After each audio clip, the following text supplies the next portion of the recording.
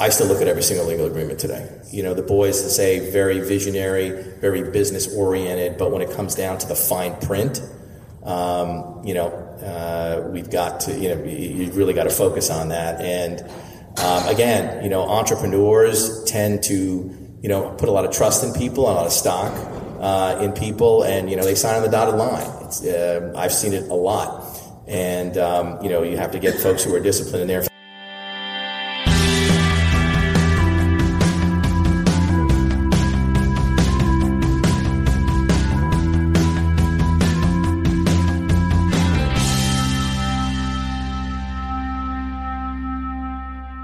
Welcome to The Unconventional Path, Secrets to Igniting Your Business with Bela and Mike. I'm Bela Musitz, the David D. Ray Professor of Innovation and Entrepreneurship at Clarkson University in upstate New York. And I'm Mike Wasserman, Professor of International Management at the University of Applied Sciences in Münster, Germany. This podcast is about conversations with successful entrepreneurs you've never heard of who have built successful businesses you have never heard of. Businesses and entrepreneurs that we can all identify with. In each episode, I think we try to capture and share the essence of how interesting people often take unconventional paths to build their businesses. So we decided to interview a wide range of business people that have found and taken unconventional paths in their careers. And what we hope to do is capture some lessons, advice, inspiration that'll help you attain your entrepreneurial goals. So join us for interesting conversations and discussions with what we think are really inspiring guests on how you can ignite your business by exploring some of the many less traveled, unconventional paths that lie ahead. So if you like the podcast, please tell your friends and give us a review on your favorite podcasting application. If you have suggestions or comments, we'd love to hear from you. Please send us an email at bela.and.mike@gmail.com. Thanks for listening.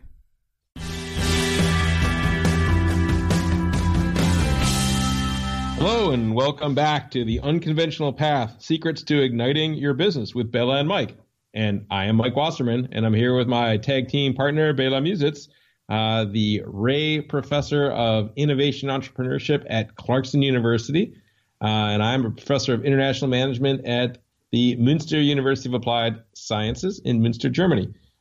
Bela, today we have a really interesting guest, Mitch Hara, who's the CEO of Beekman 1802, which maybe not a lot of our listeners will have heard of, but I think after today's interview, people will go check this company out because it's really a fascinating startup. Just a reminder that along the way here, we've done a few live interviews as part of our podcast series. This is one of those live interviews that was conducted at the New York Biz Lab event that Clarkson holds monthly in Schenectady, of which Bela is a co-host. And so there's a little more background noise and the sound quality might not be as good, but we think that it's worth it. So Bela, tell me a little bit about what's been going on in your world the last week or two since we've last spoken. So, Mike, I think this interview with Mitch really put a point on some conversations I've been having with some folks about innovation.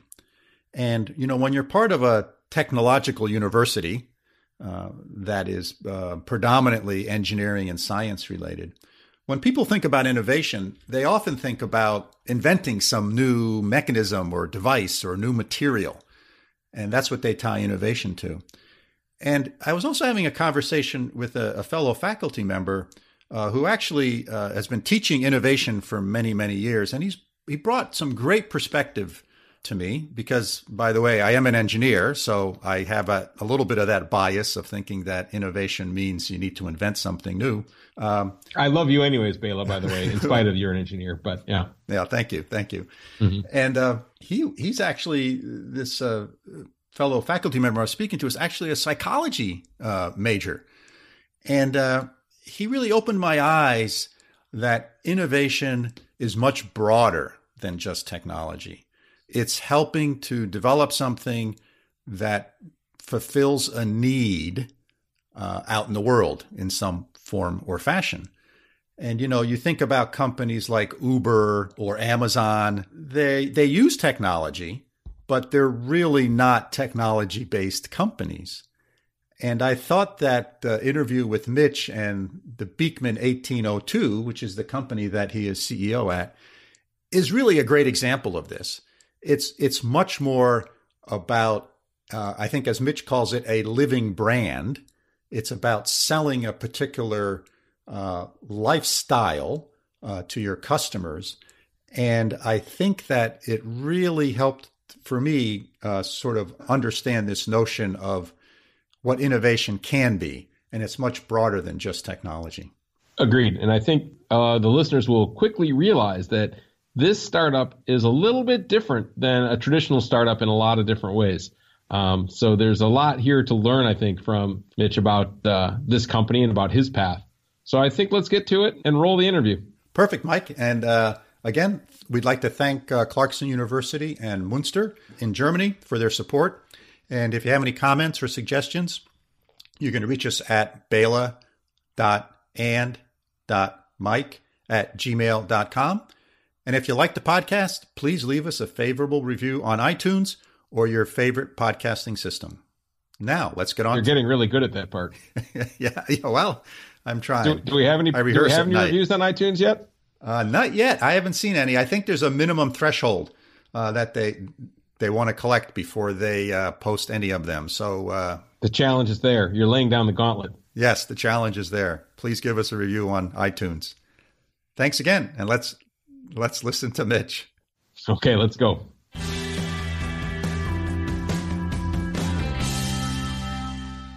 So Mitch Hara, who's CEO of Beekman 1802, they have two locations, one here in Schenectady and one in Sharon Springs, New York. Does anyone know where Sharon Springs, New York is? Out west of here, I think. Is that right? That's right. Yeah, it's Schoharie County. That's right. Yeah. So they have two locations. And so I thought I'd start off by asking Mitch to tell us a little bit about Beekman 1802, what it does, what your products are, sort of how it started. Just a little bit of history. Sure. Well, first I want to thank Rick Baylor for having me. Happy to be here for Lucky Number 13. So Beekman 1802 is a living brand. That's how we refer to ourselves, not to be confused with a lifestyle brand, but a living brand. And it's a living brand because it's really a natural extension of the co-founders, my partners, Brent Ridge and Josh Kilmer-Purcell. It's an extension of their lifestyles as gentlemen farmers and adventurers. And this is a business that was started in, as Baylor points out, Schoharie County in Sharon Springs. Boys bought the Beekman Mansion, which was built in 1802, just at the peak of the real estate market, and then both lost their jobs in the recession. So this was a business that was born out of the recession. They both lost their jobs, as I said, and they had to find a way to pay this $1 million mortgage. And so they took on a goat farmer and decided if they were all going to live happily together, they'd have to find a way to make money from goat's milk. So they Googled what you can do with it, and it came up that you could make soap and you can make cheese. So that's what they did. The rest is history. The business is primarily a beauty, food, and home business. It is artisan inspired. We do a lot of business with a lot of small artisans. Since the business was built with the help of our neighbors in Sharon Springs, we've kept that neighborly philosophy as we've grown the business. We refer to our customers as neighbors, and we do a lot of business with artisans throughout the capital region, throughout the United States, and we do a lot of business with companies here in Schenectady as well. If I were to give you an analogy as to what the business does, it's Burt's Bees meets Stonewall Kitchen meets Martha Stewart, and you can add Abercrombie and Kent to that too, because now we are doing a lot of exotic trips around the world. The business focuses on content and community, which leads to commerce. We're not necessarily about selling products. We're about having our neighbors cultivate a better life, which is one of our taglines.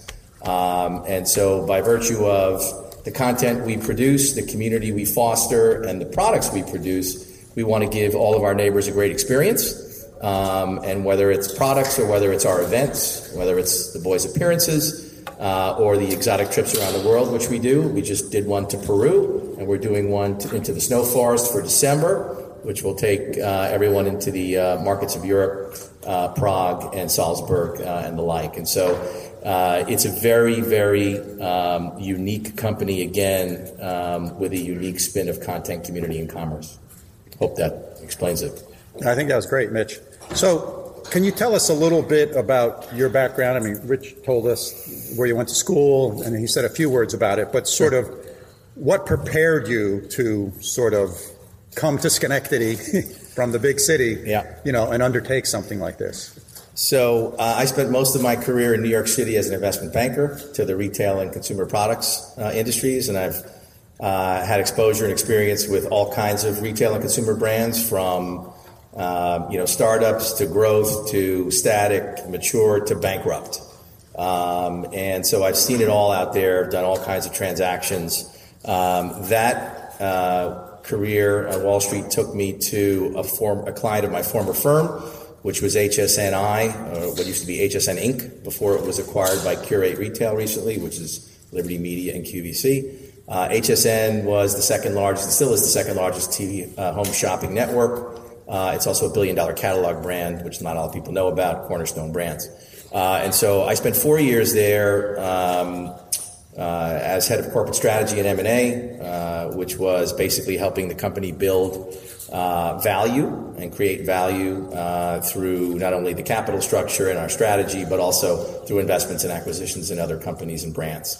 I left there after 4 years. One of the junior members of my team happened to have a family business that produced beauty at scale, a private label business that produced beauty at scale. They were smart enough to take the Beekman 1802 license to produce goat's milk beauty. And I had left HSN at the end of 2014. The young fellow who was part of my group ultimately went to Wall Street to work, and then went back into the family business. And he said, look, this company I'm doing business with, Beekman 1802, probably never heard of them, but it's two guys. The business is growing like a weed. And they're at the point now where they need someone to come in and potentially run it and or raise capital. I told them I had to talk to you. So I talked to them. So that was in the summer of 2015. I was talking to a lot of other, companies, bigger companies, to go in and do what I did for HSN. But I thought now's the time to do something interesting and entrepreneurial. And the more I got to learn about this company, the more interesting it was, and the more I saw a real brand there. And so I started as a consultant in September of 2015. Spent 3 to 4 months doing the consulting work, and then started as CEO in January of 16 to sort of get the house in order and raise capital. So that's how it started. So as you think about that journey of starting as a consultant with the company, because you're an outsider, right? You're not one of the two, as you call them, the boys. Yep, the Beekman boys, the fabulous Beekman boys. Yes. So you're not one of the two, right? So you're sort of an outsider. So can you talk a little bit about how that relationship evolved, and sort of, was there a point in time where you guys all looked at each other and said, you know what, you should run this place? Yeah. The boys needed advice. They knew they had something special. They also knew it was getting too big for them. But they also need to raise capital. And so my credibility initially came from the young fellow who worked for me, whose family business we ultimately bought recently. But my credibility came from there, from my background, and from the advice I gave them, which is, look, we need to raise capital, sure, but we need to get the house in order. We need to put a business plan together. We need to make sure it all ties, it makes sense, and we need some infrastructure. I mean, when I got there were 12 people at the company. I think 6 of whom were full-time. Nobody really had titles. 6 people had emails. There were no meetings. There was no communication. There was nothing. And I didn't want to take a company like that to market, knowing what I know about raising capital. And so I said, look, we'll raise capital. It's going to take a little more time than I think we had originally planned. And I can help you get your house in order. And so we all agreed at that point in time that I would come on as CEO and build a physical infrastructure as well as an organizational infrastructure, slowly but surely reinvest in the business. When the time was right, go out and raise capital. So last month's speaker was very dynamic, and he was CEO, and he was the face of the company, right? So he was the brand. So talk a little bit about how the three of you and the boys, kind of figure that out, and what roles each of you play, and how that works to, keep the brand of the company moving forward and alive and strong. So the fabulous Beekman boys are very fabulous, and they're the ones that get a lot of the branding. They are the brand. Brent and Josh are the brand. And they are the ones that are at the forefront of the company's branding efforts, and essentially do all the appearances, et cetera, et cetera. This is the first such, the second such appearance that I've done. And so they are the creative visionaries, and they have their hands in everything from brand building to product development to marketing. And where I come in is really strategy and execution. You can have the greatest strategy in the world, but if you can't execute it, it's not much of a strategy. So I come from the school of execution's 9/10 of strategy. Vision is about 1/10 of it.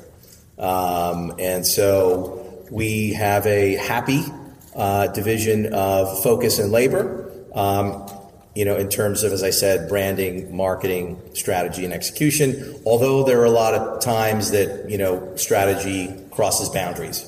And that's where, things get a little dicey at times.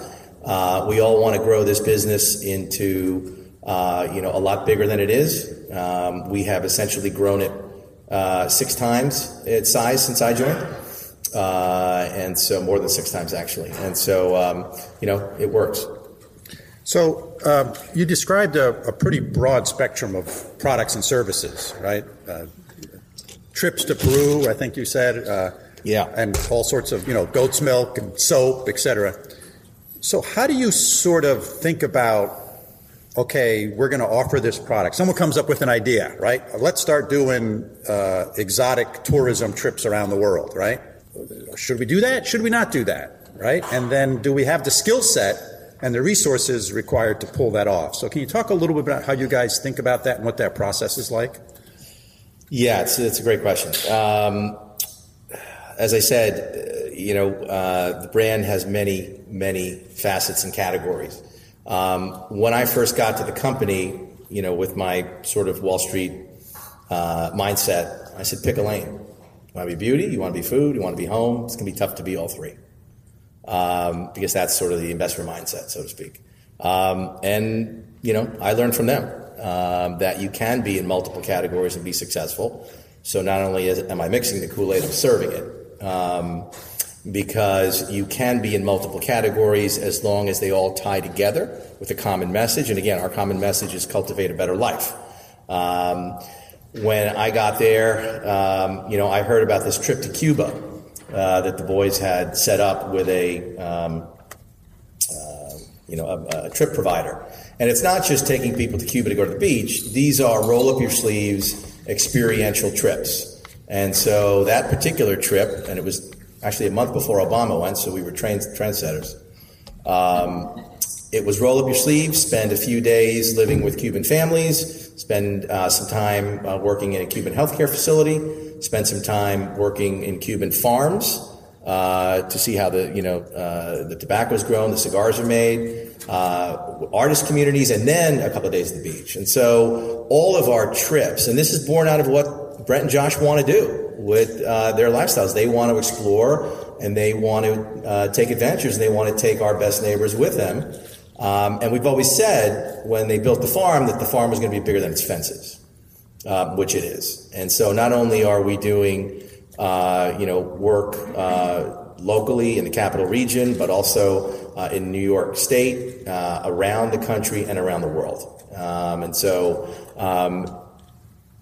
your question was, so that explains the trip portion of it. But when new products are brought to the table, there's a lot of ways in which they come. It's either, Brent or Josh or both get a vision, or we've got demands from our neighbors who we are very, very engaged with. There's tons of postings every day with recommendations. You should do this, you should do that. We'd love to see a product X and Y and Z. We take that very seriously. And we also have a lot of product ideas that come from our business partners and collaborators, of which there are a lot in the capital region. And so, as long as it's on brand, it works. And so when something like that comes up, do you do a business plan for doing that? Or is it more of, we're going to try one, see how it goes. And if it goes well, we'll iterate it and make it better the next one. How does that? The answer is yes to all that. So what we've tried to do is bring more in the way of product development discipline to the plate. Whereas when I got there, there were about 10 new products or 12 new products a year that were, being developed, even more. But a lot of them come from was coming from artisans. Not a lot of those products were scalable. And if you want to grow a business, you've got to scale products. And it's great. We want to do artisan businesses, and we want products with small artisans and small batch producers, and we do. But if we're going to grow the business, we also have to do scalable products. So now the discipline we look at is, does this product make sense? Is it or isn't it scalable? And just because it isn't doesn't mean we won't do it. But if it is, then how do we think about pricing both from a retail and wholesale perspective? And how can we make sure that it meets our criteria? So if anything, we've formalized the process and put more discipline around it, but we still have the right to explore inside and out of that. So you spoke a lot about brand and how the company really is about brand, and that's very important to the company. Is there a brand or two that you guys sort of look up to and say, those guys are sort of our, I won't use the word idols, but we sort of like what they do, we sort of like the way they approach things, and we're trying to at least borrow some of the things that they do and incorporate them into what we do? Yeah, another good question. So, I mentioned a few brands at the beginning, making it, the best analogy I could and easy for everyone to understand as to, the types of products and categories we participate in. We pay attention to the competition, but not a ton of attention to the competition, because a lot of people are paying attention to us, and we figure we should just, stick our noses where they belong. And so we spend a lot of time focusing on our brand. If I were to pick one company, and it's very difficult because there's not a lot to do what we do. Brent hails from Martha Stewart Living. He was their vice president of health and wellness for a while. So we take a lot of cues from Martha from time to time. But I would say, if you looked at our products, sans the experiences, it's probably The Honest Company. But I think we're a more honest version of The Honest Company. It's how I like to describe it. Okay, great. So recently you guys merged or acquired somebody. So can you talk about that a little bit, sort of how you approached that, how that idea came up? Sure. So as I mentioned before, the young gentleman who was part of my group at HSN, his family business was in private label beauty manufacturing. And so they picked up the Beekman license in 2014. The brand grew under their stewardship largely on TV shopping, on Evine, which is the third largest TV shopping channel. We're moving to one of the other two, but that's semi-confidential at this point. Look for us at the end of July on another network. But that platform was tremendous in terms of the ability to storytell. And one thing I learned from 4 years at HSN is there's no better platform to tell a story than on TV shopping. And we are a story brand. And if you can't tell your story and it's not authentic and it doesn't necessarily evolve and remain relevant, it's going to be tough to remain relevant going forward as a brand. And so when I got to the company, again, the focus was on fundraising, needed to get the house in order. We were also in a collaboration with a very large national retailer and had a diffusion line in that business, and the business was growing, but we weren't necessarily sure, how successful that would be or how long it would last. And so while I had my hands full with that and with securing new space, as Bailey said, our office space here is down the street on 433 State Street. We're also moving to the harbor, so there was a lot going on in terms of securing new space, and I was doing it all. And I thought, well, gee, we could go out and raise capital, still a very small company. I'm not sure what multiple we would get in terms of our valuation. And I thought, well, gee, I know how I could grow revenue about, 6 or 7 times, and get what I call multiple arbitrage, which is if I take someone else's revenue, a licensee, for example, and licensees have a finite, license. It begins here and ends here. Brands don't expire. So if I could take their revenues, put them on our revenues, and take our multiple to revenue, It's how companies are valued. That would be a huge windfall for all of us. And so we finally did that. We bought this family-run company, our licensee, in March of this year. It took about 18 months to get that transaction done, from the time that I got the idea to the time it took to close. It's a family-owned and run company out of Orlando. That company's a family-run company. Our company is also a family-run company because we look at all of our staff and employees as our neighbors and our family. And so the cultures were easy to merge because they knew the brand. They had helped build it pretty much on air for 2+ years, from zero to a multi-million-dollar brand on air. And so it made perfect sense. But to getting the deal done took a lot more time and a lot more effort. So having gone through that, what are some of the lessons learned from that experience of merging those two companies? I spent my whole career merging companies for other folks. This time I was doing it, as a principal as well.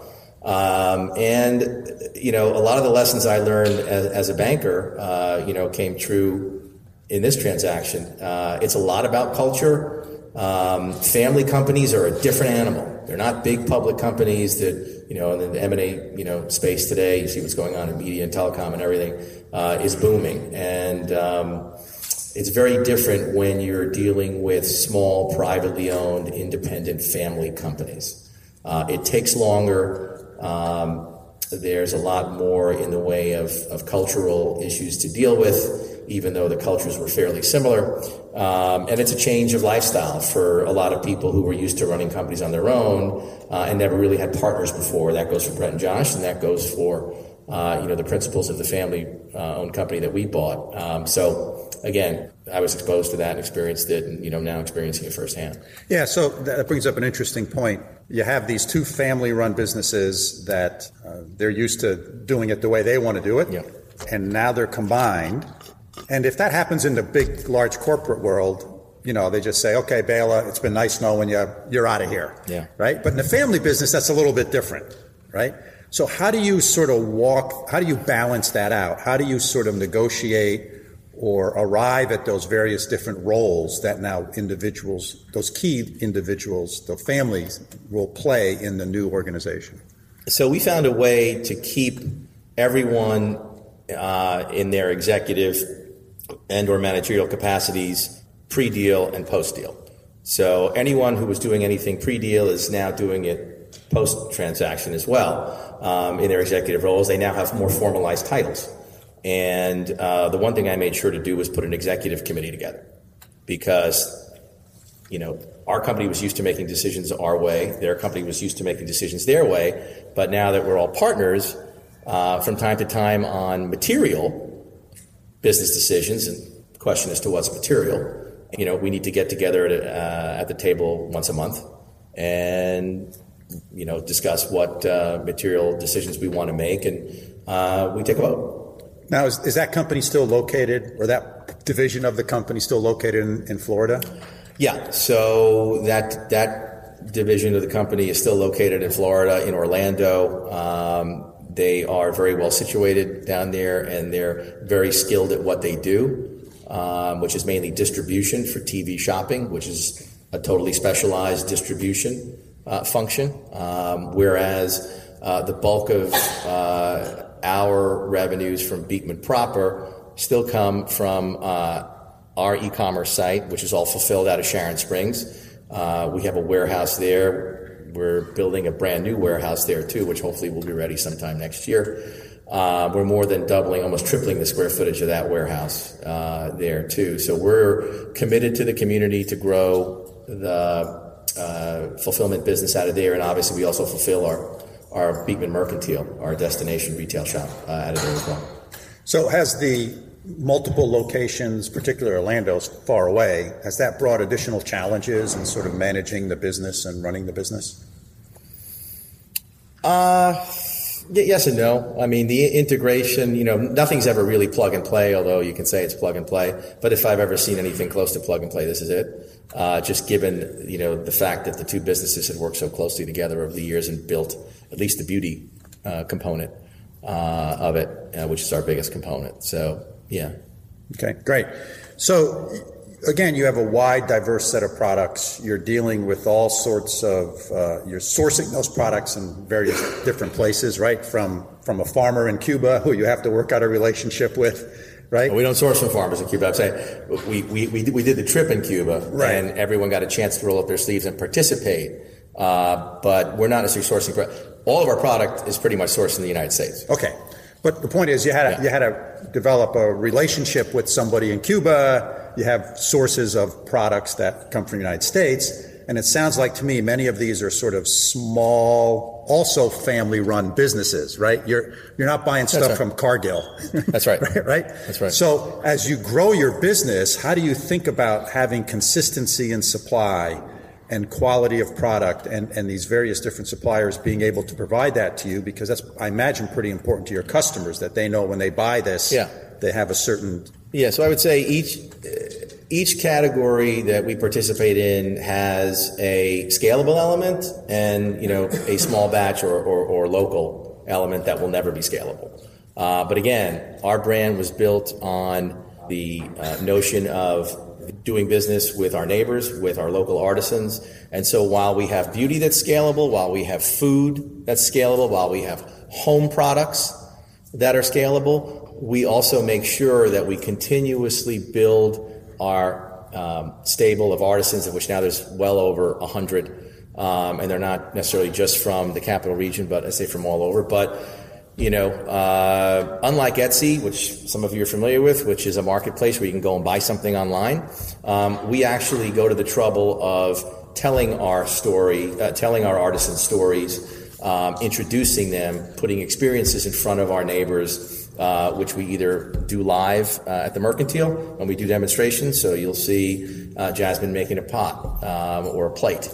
One of our top artisans, and so we will do that. We'll introduce them. We'll bring their story to life, which gives our neighbors, more of a desire to want to learn more and to potentially purchase. And so we try to bring that artisan to the community, and we will always do that. And as a result, that's part of the evergreen nature of our brand. Because as we grow and as we build our stable of artisans, we'll continue to introduce more and more, so the brand will continue to evolve and remain relevant.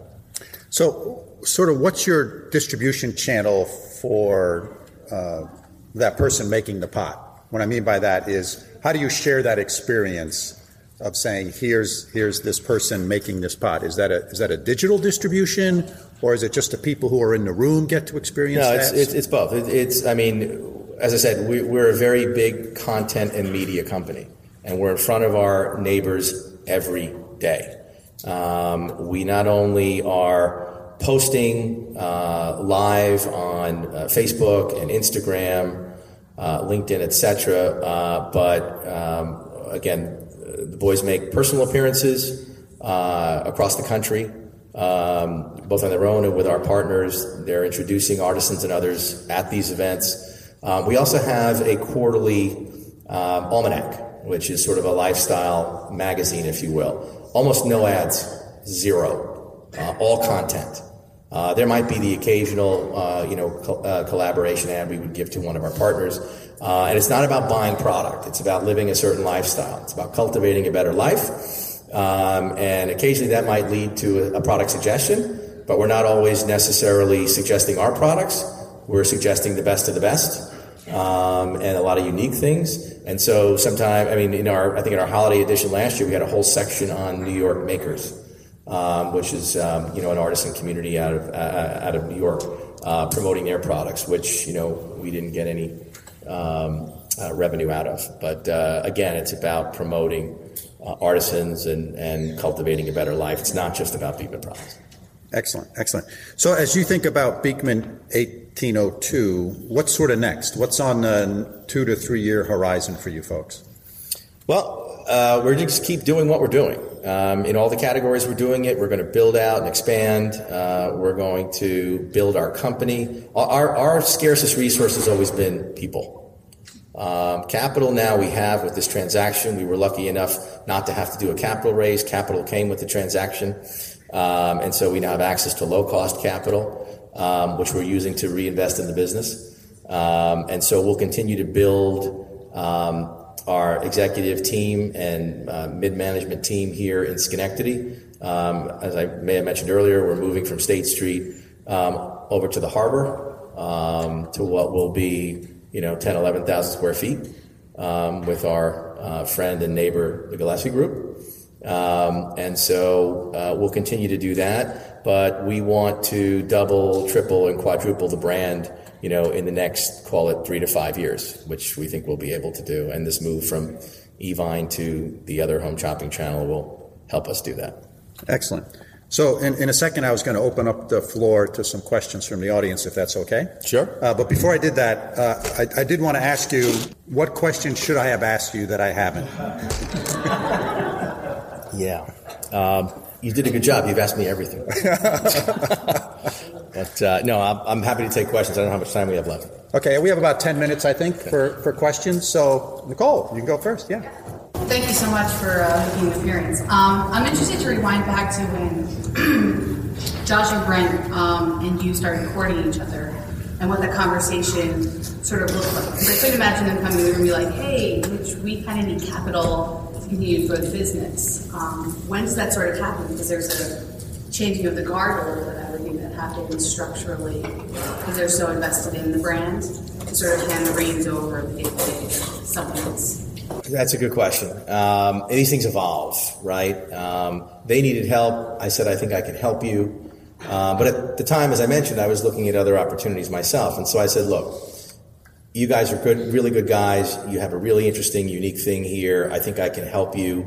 And by the way, I'll help prepare this company for financing and I'll raise the financing. But in the interim, if I find something else, I'll make sure you're in good hands, right? And someone, whom I trust or a company whom I trust will help you raise the funds. That's sort of how it started. And then from there, it took on a life of its own. When I was a consultant, I was working mostly from home in New York City, but realized, given what I needed largely, which was the attention and focus of some of the staff and data, it wasn't as easy to come by unless I was on site. And so the more I was on site, the more productive I was, the more things got done.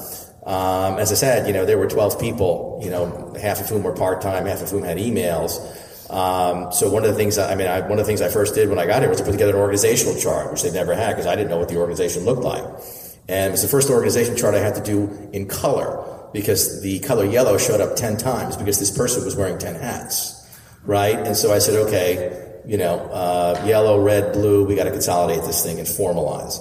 And so I think from there, when I talked about how we would get from current state to the state of financing in the best possible case, right? Because you always want to approach the market with leverage, and tell a good story. It just evolved from there, and we developed trust from one another early on. There was when I got here, the business was being run by a young girl out of New York City, 26 years old. She worked in an advertising agency, probably had a couple of years of work experience under her belt, and Josh brought her on board, and she was, sort of the unofficial, chief operating officer.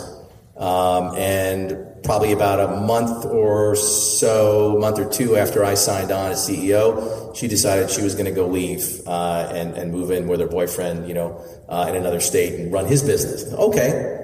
So again, things like that brought us close together as well. And so, it just evolved from there. Can you elaborate a little bit on the move to the harbor? Is it retail space? Or? No, it's all executive office space. We have one retail location for now, and the goal is slowly but surely, very methodically, to roll out other retail locations across the country where our neighbors reside. But we went from about 450 square feet of operating space in the old Mercantile store in Sharon Springs, and there were a lot of shelves in there. It was almost like Grand Central Station with people running into each other. We had a 1,350 square foot dark basement, which was our, storage and fulfillment facility, and only one guy knew where everything was. It was kind of dark down there.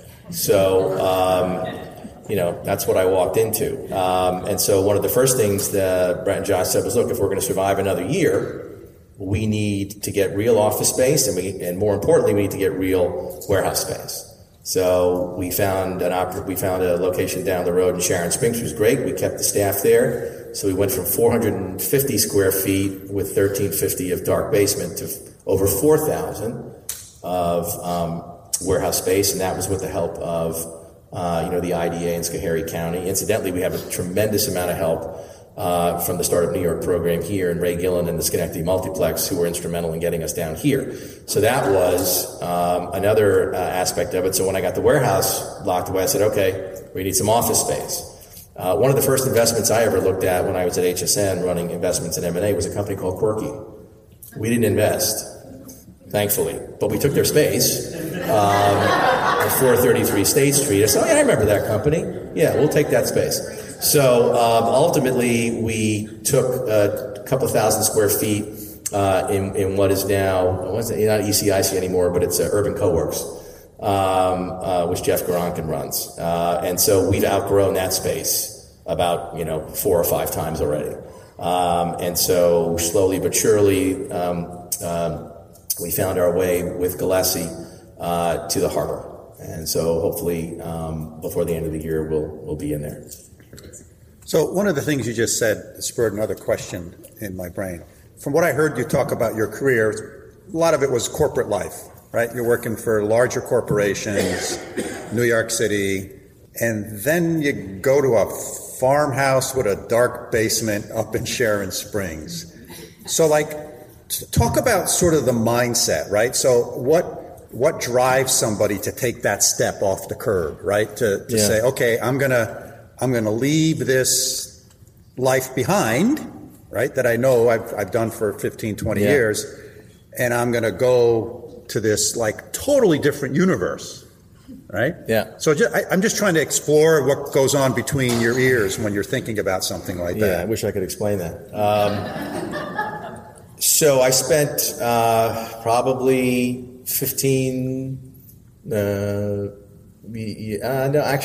about 18 years on Wall Street, probably 8 years too long.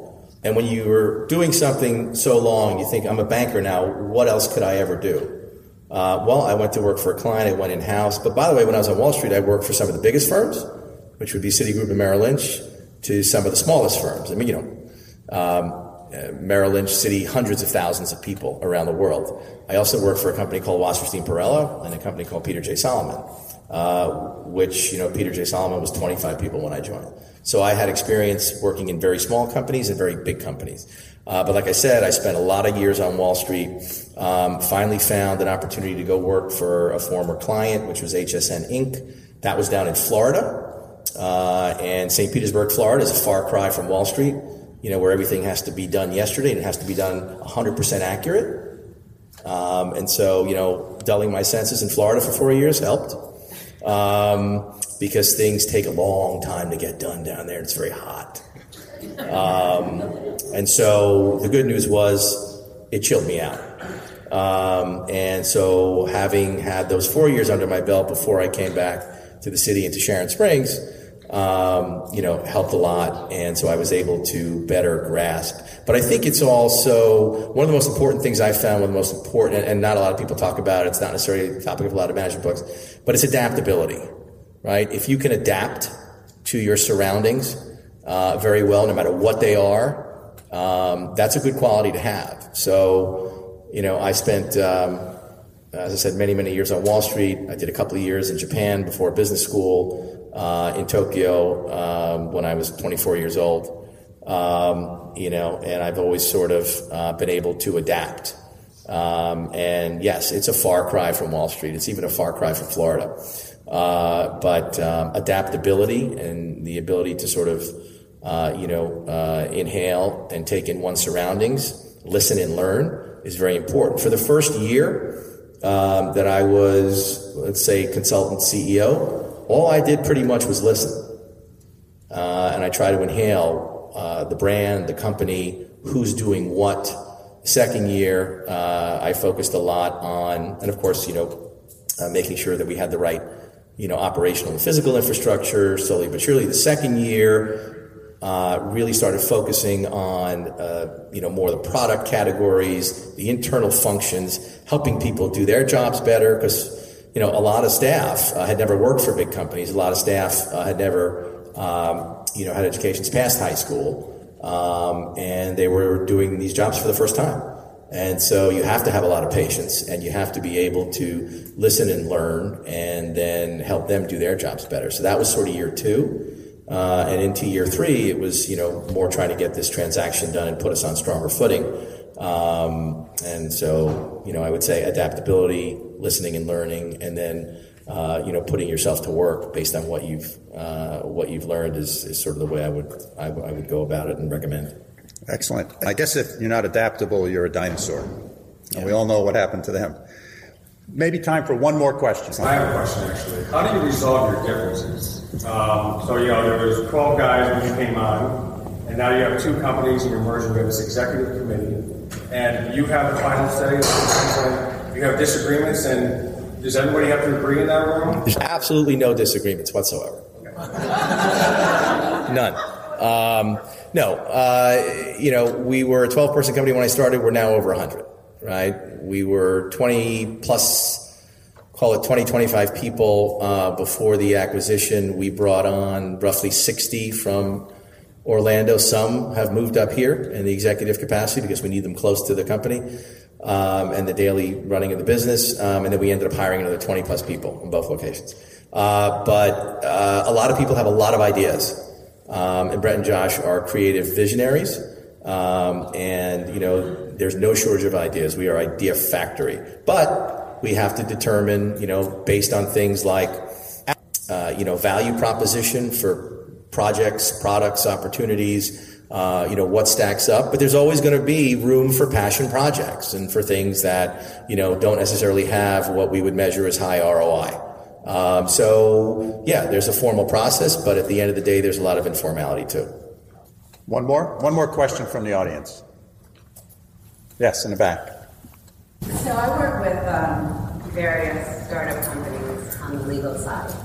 As I become intimately familiar with their business model or lack thereof, I find it really tough in convincing them to recognize that they need help. The kind of help that you came on as a consultant. Do you know how the boys recognized that they needed someone like you? So there's really 2 questions here. So I've done legal agreements my entire career. And when I got there, I looked at some of the legal agreements that they had signed on the basis of recommendations from others and others they've trusted. Some of them I had to rip up. Some of them I had to renegotiate. And I had to make sure that from a standpoint of each of our relationships, that we were protected, that Brent and Josh were protected, the company was protected, and that we weren't necessarily going to get ourselves into a situation where, from whatever potential liabilities or lack of indemnification that we, had, that we weren't going to necessarily stifle the business. I still look at every single legal agreement today. The boys to say very visionary, very business oriented, but when it comes down to the fine print, we've got to, you really got to focus on that. And again, entrepreneurs tend to, put a lot of trust in people, a lot of stock in people, and they sign on the dotted line. I've seen it a lot. And, you have to get folks who are disciplined in there. In fact, I was basically in-house counsel too when I joined, having done, transactions my entire career. We now have about 3 sets of lawyers. We had a patent attorney at one point when I got there who was great, who was, and the boys were smart enough to realize early on that we needed to, copyright, patent the brand, et cetera, et cetera. And so we were always square there. But in terms of other business dealings, we needed real counsel, and we finally got it. Thank you very much.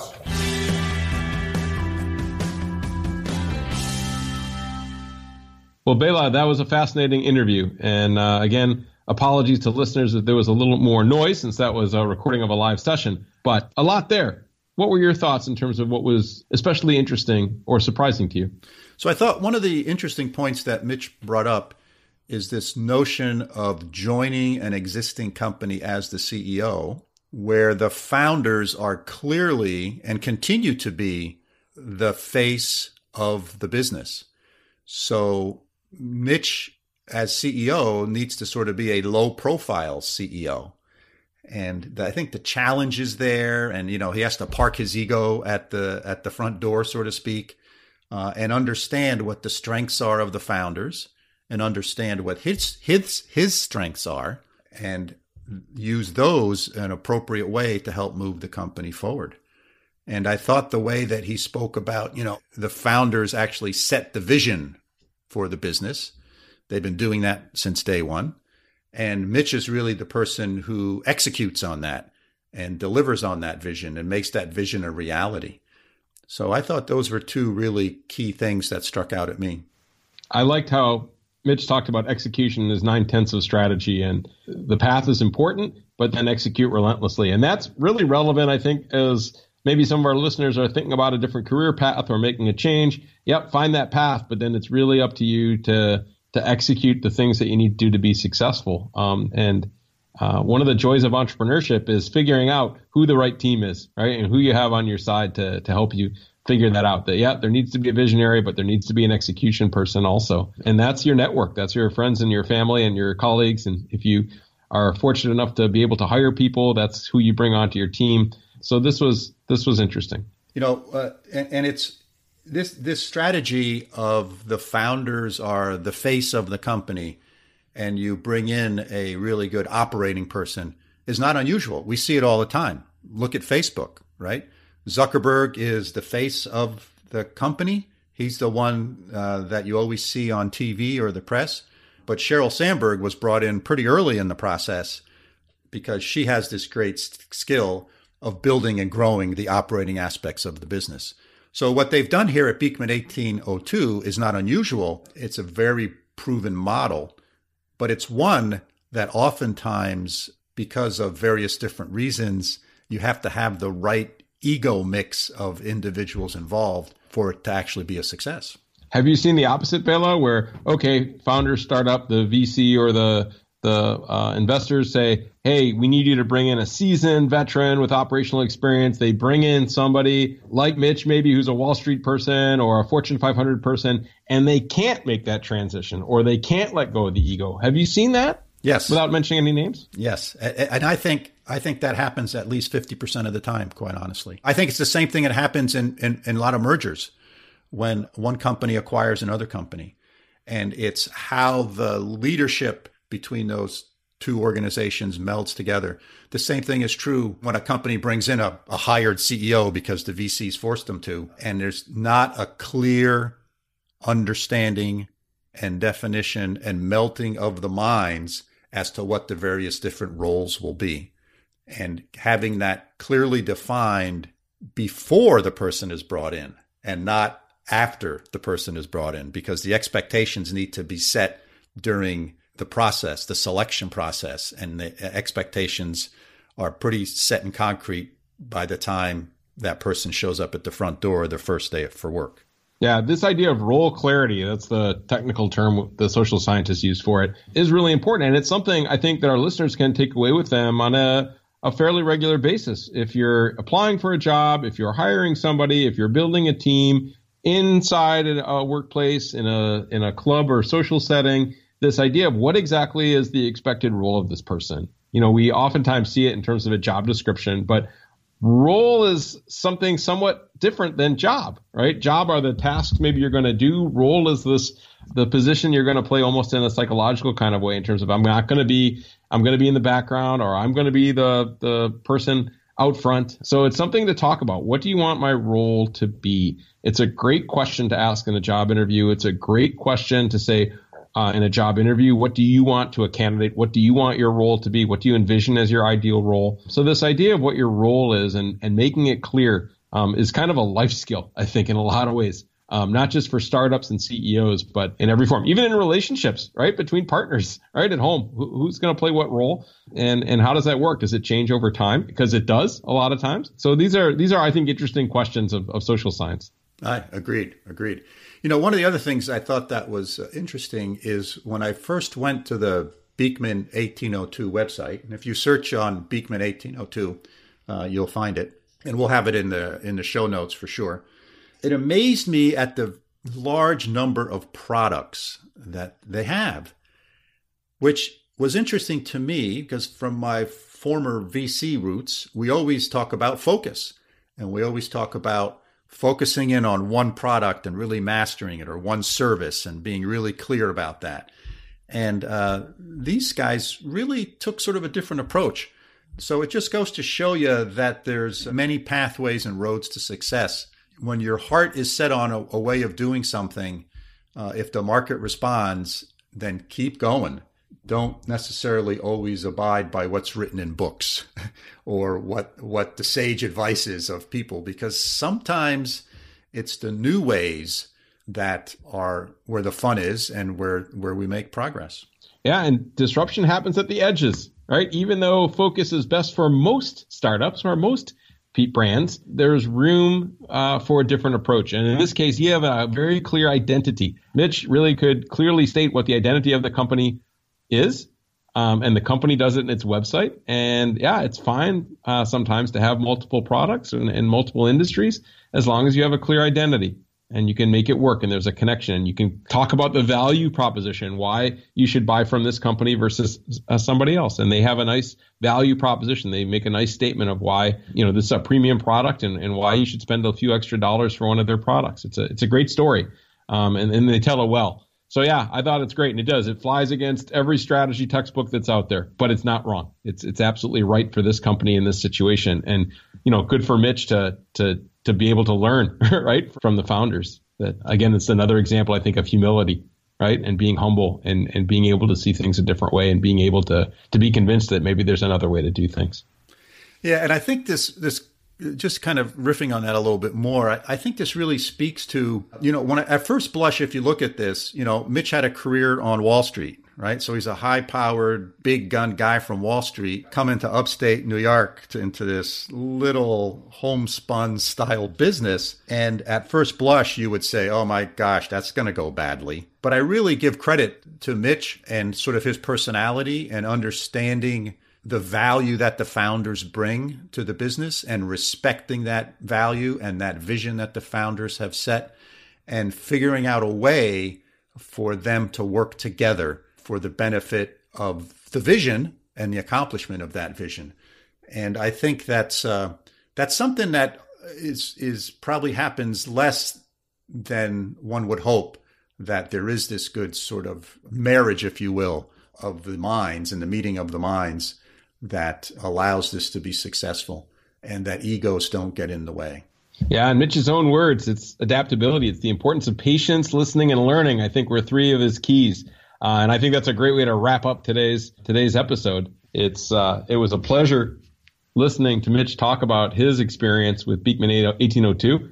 And I think there's a lot of great takeaways for our listeners. So thanks, Bela, to you. Thanks to our listeners. Thanks again to Clarkson University and the University of Applied Sciences in Münster, Germany, for letting us do this. As we look forward to your feedback. You can, what'd we say? Leave a positive review on iTunes, or you can certainly send us an email at bela.and.mike@gmail.com. And we are very happy to get your questions, your complaints, compliments, suggest other people that we might want to interview for this. These are all great things to do. So I look forward to next time. I hope everybody else does too. Bela, thanks a million. Any last thoughts? Nope. All good, Mike. Have a great week. All right. Over and out.